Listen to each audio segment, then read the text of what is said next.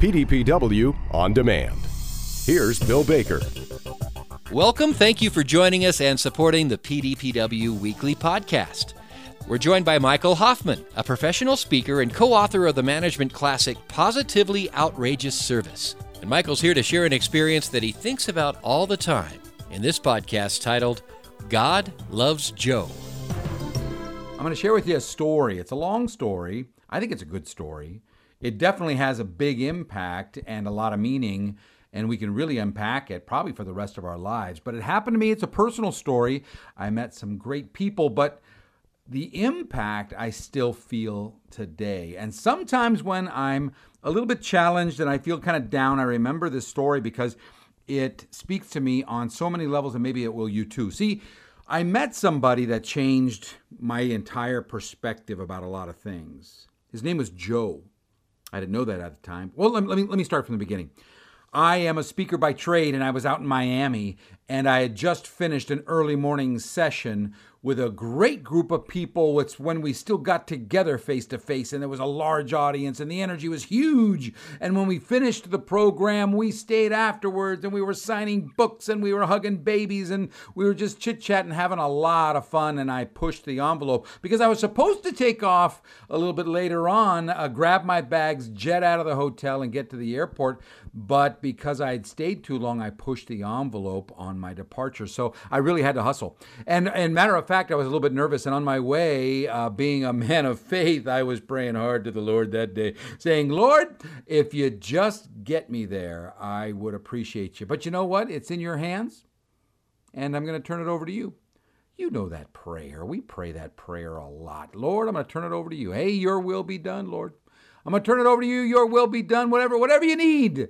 But my request is that I make it there. I want to get home. I don't want to miss my flight, etc. Lord, you're in your hands. Whatever you need. But boy, I sure would like to get there.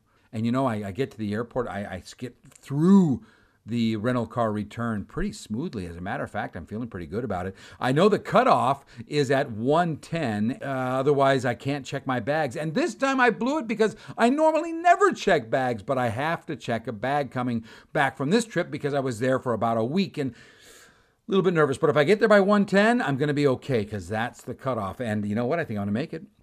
Well, if you've ever been to Miami Airport, you know it's a very large airport. And as I get to the line, it's kind of long. But you know what? It's moving. It's moving. Lord, I turn it over to your hands. But boy, this is kind of cool. I'm getting there. I'm actually getting there. It's 1 o'clock and a few people before me, 1:05, and I'm next. Awesome. So I go running up to the gate and I give her my stuff and I give her my ID and I give her my bag. And she says, Mr. Hoffman, I'm sorry, I can't check your bag.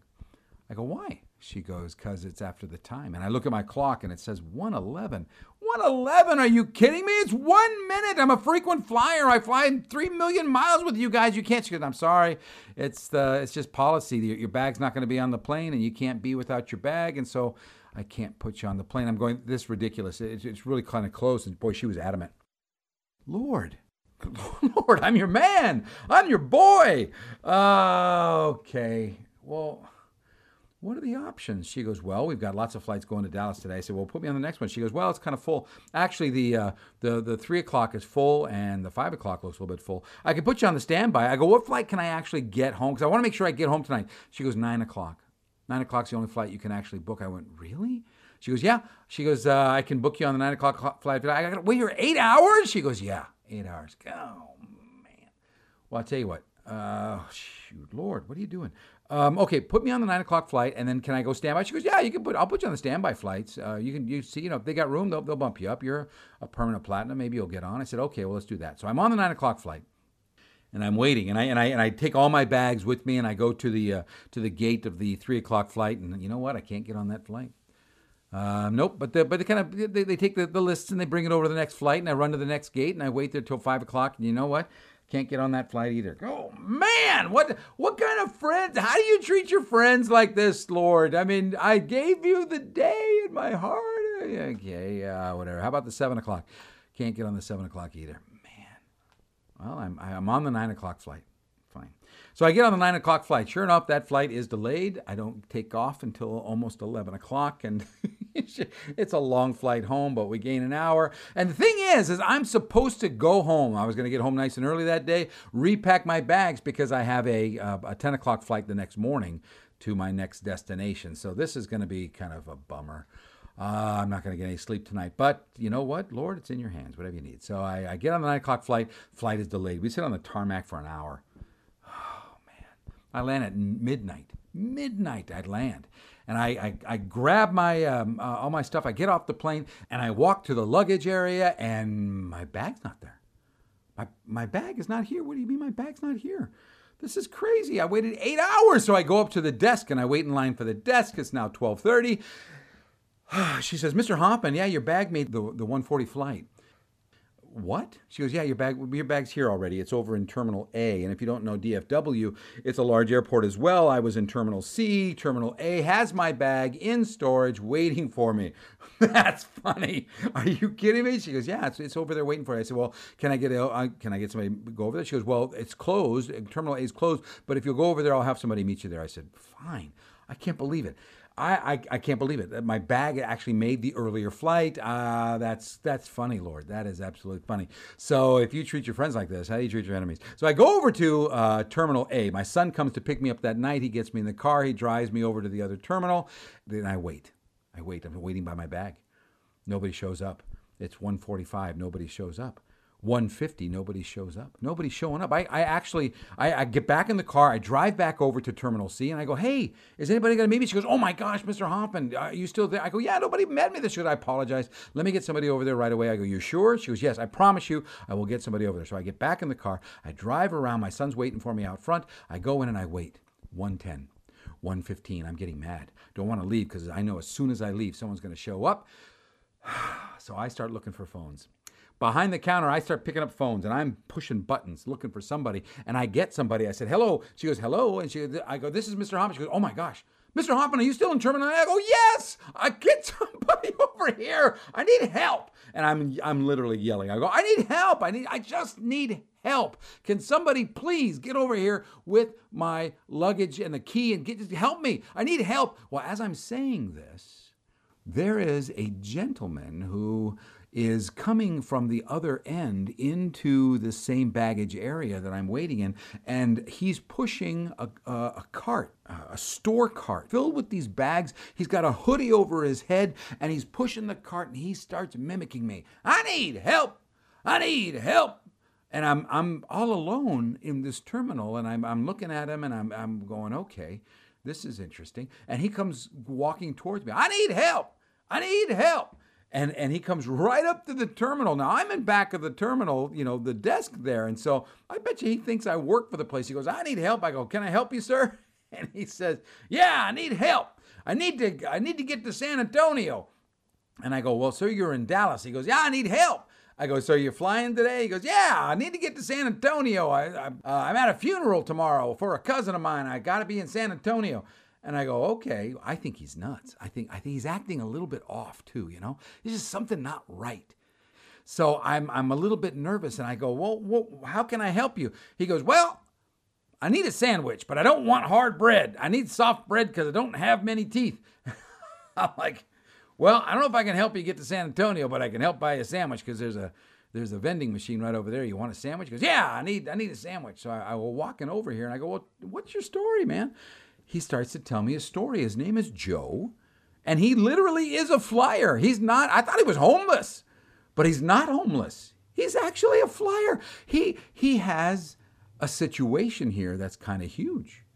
See, Joe got off a plane today. He was coming from Atlanta to a funeral in San Antonio, and he got off the plane to make a connection in Dallas, but Joe is not all there. He's kind of a simple guy, and nobody was with him. He gets off the plane. He's supposed to make a connection. He's never been out of his city in his life. And he got off the plane not knowing what to do, and he started asking for people for help.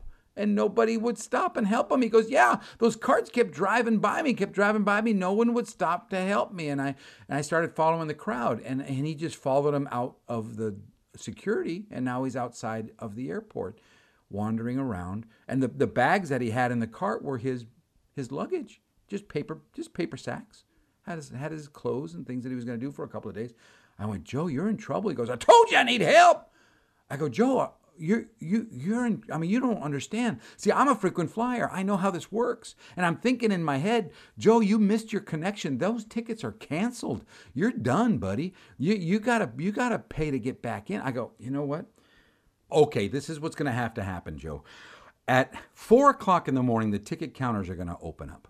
And when they do, you're going to be there. So let's grab a couple sandwiches, let's get you something to eat, and we walk together over to the ticketing counters and we sit him down in a chair, and you're going to have to wait for a couple of hours, Joe, but when somebody shows up at that desk, you tell them your story and you tell them you want to get to San Antonio. And so he sits down and he says thank you and he starts to eat his sandwiches, and I walk out and my son is waiting for me outside and he's just looking at me like, what's going on? And I told him, I go, well, Joe's happening. He needs to get to San Antonio. I started telling him the story, and I've got one leg out of the car as I'm telling him this story. And he's looking at me, and he's looking at my leg. He's looking at me, and he finally goes, you can't leave, can you?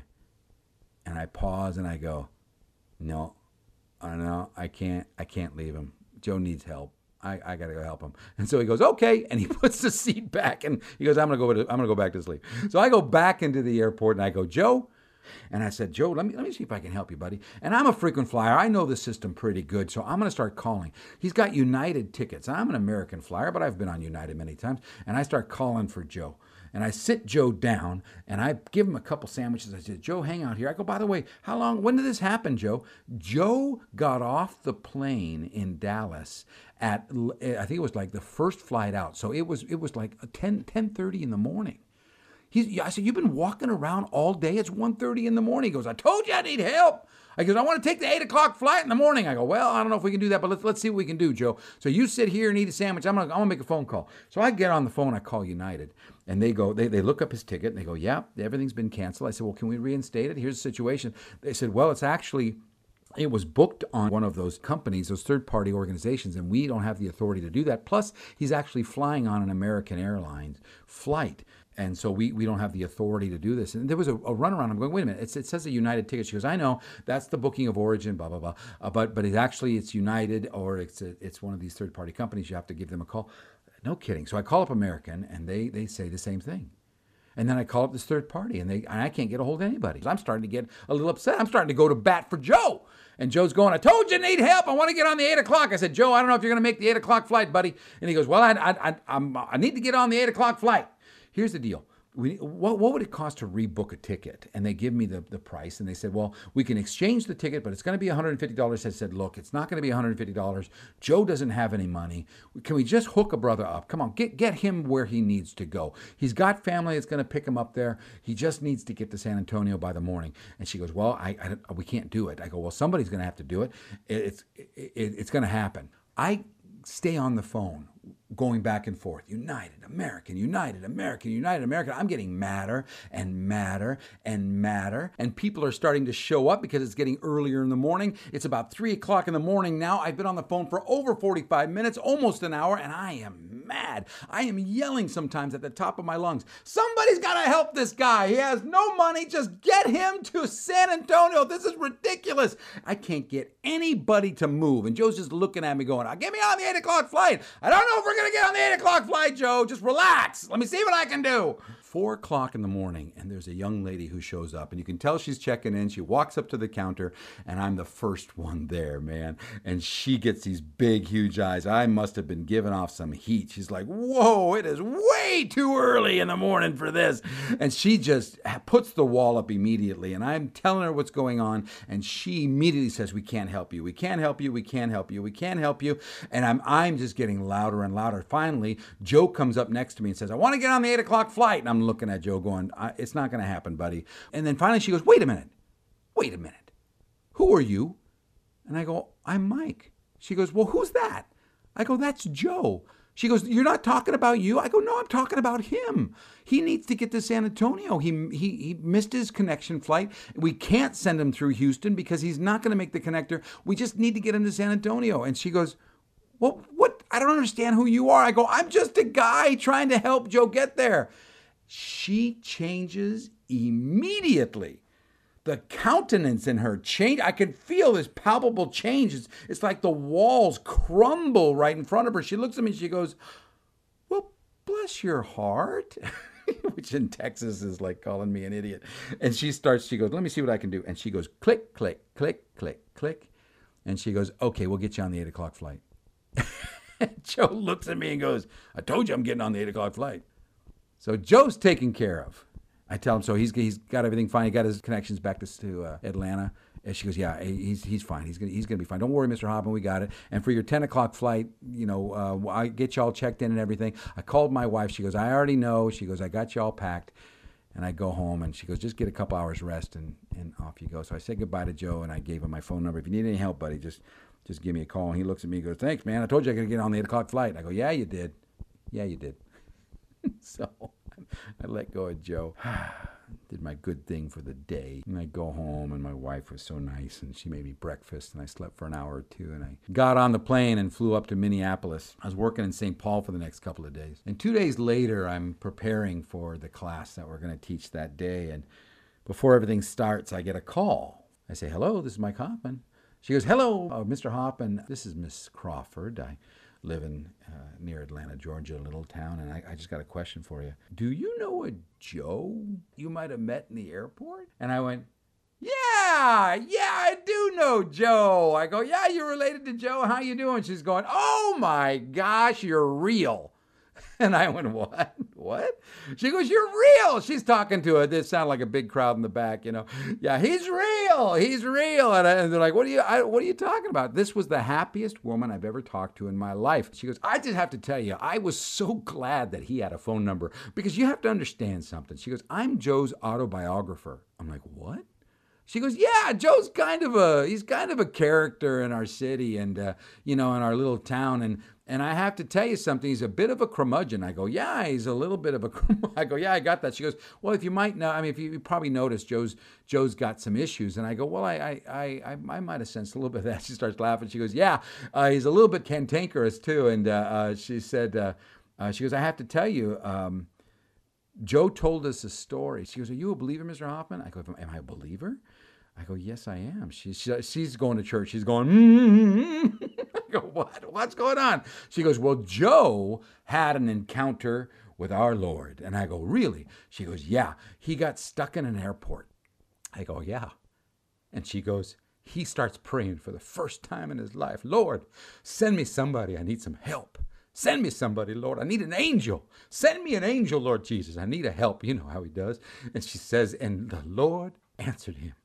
The Lord loves you, Mr. Hoffman. I go, yes, he does. She goes, yeah, he loves you. He loves you so much. We're going to put a chapter in the book just called The Lord Loves Michael Hoffman. I go, wow. I go, actually, that's the wrong, because I start thinking about it. I go, that's the wrong title. She goes, what? I go, let me tell you my side of the story.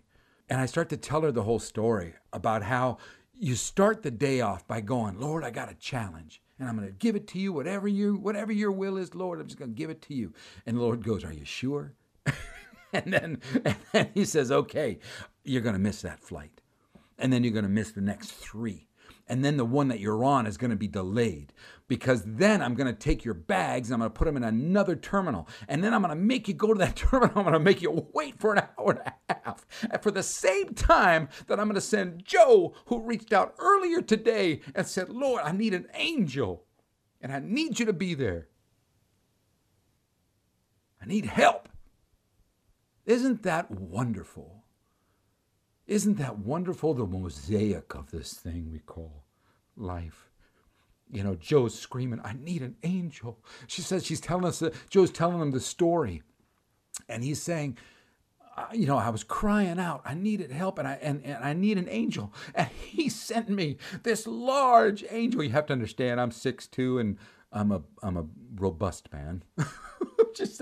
He says, God sent me this loud angel who was fighting for me for hours, and he was wrestling with the devil for hours for me. And he gave me sandwiches, and he got me on the 8 o'clock flight. God is good. Changed his life. She goes, he's a changed man. I said, well, I'm a changed man. I said, you need to call the chapter, God Loves Joe.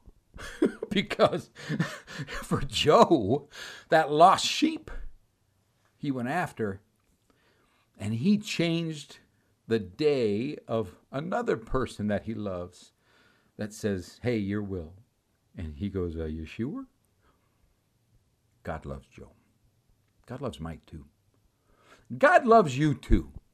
You know, I like that story because we could break that story down into a lot of different things. So many pieces to that story. One that just jumps out at me is that when things are going not your way, to know that there's a mosaic going on, and when we rest and relax and see where the opportunities are to love louder, as we like to say, things have a tendency to work out. To pay attention to the opportunities when you have a mindset of your will, not my will. And know that when we're in those tornadoes like Joe, that we aren't alone and that we just keep going and seeking. I need help. Because he's moving heaven and earth and all the big, loud angels he's got surrounding us to make things happen. You know, the story isn't about the big, loud angel. The story is about the mindset of a person in trouble. The story is about the son who didn't push back when he knew that his dad was going to stay and there was nothing he could do about it. So his attitude was positive and accepting. The story is about the person behind the counter that as soon as she really got a clear understanding of what she did, moved heaven and earth to get Joe on that 8 o'clock flight. The story is that sometimes we're Joe, and sometimes we're that big old angel. You know, nothing happens without being a part of that mosaic, you know. We have to be reminded that not a single grain falls without him knowing, and without it having purpose. And when we open up our eyes to all the shenanigans that are going to happen this week, let's look at it a little bit differently. Let's look at it as we're a part of it. We are his hands and feet. We are the ones who love louder. And when people encounter that there is goodness in this world, that there is hope in this world, that there is a Lord watching over us, it's going to be done most of the time through us, through our hands and through our feet.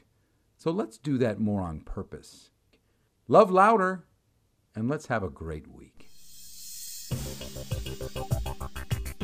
Our thanks to Michael Hoffman for today's message. You can find more information about Michael at ignitingperformance.com. And a big thank you to you for taking the time to listen and support these PDPW weekly podcasts. We hope they carry you through the week in a positive way. Until next time, have a safe week. PDPW, Dairy's professional development organization. More details at pdpw.org.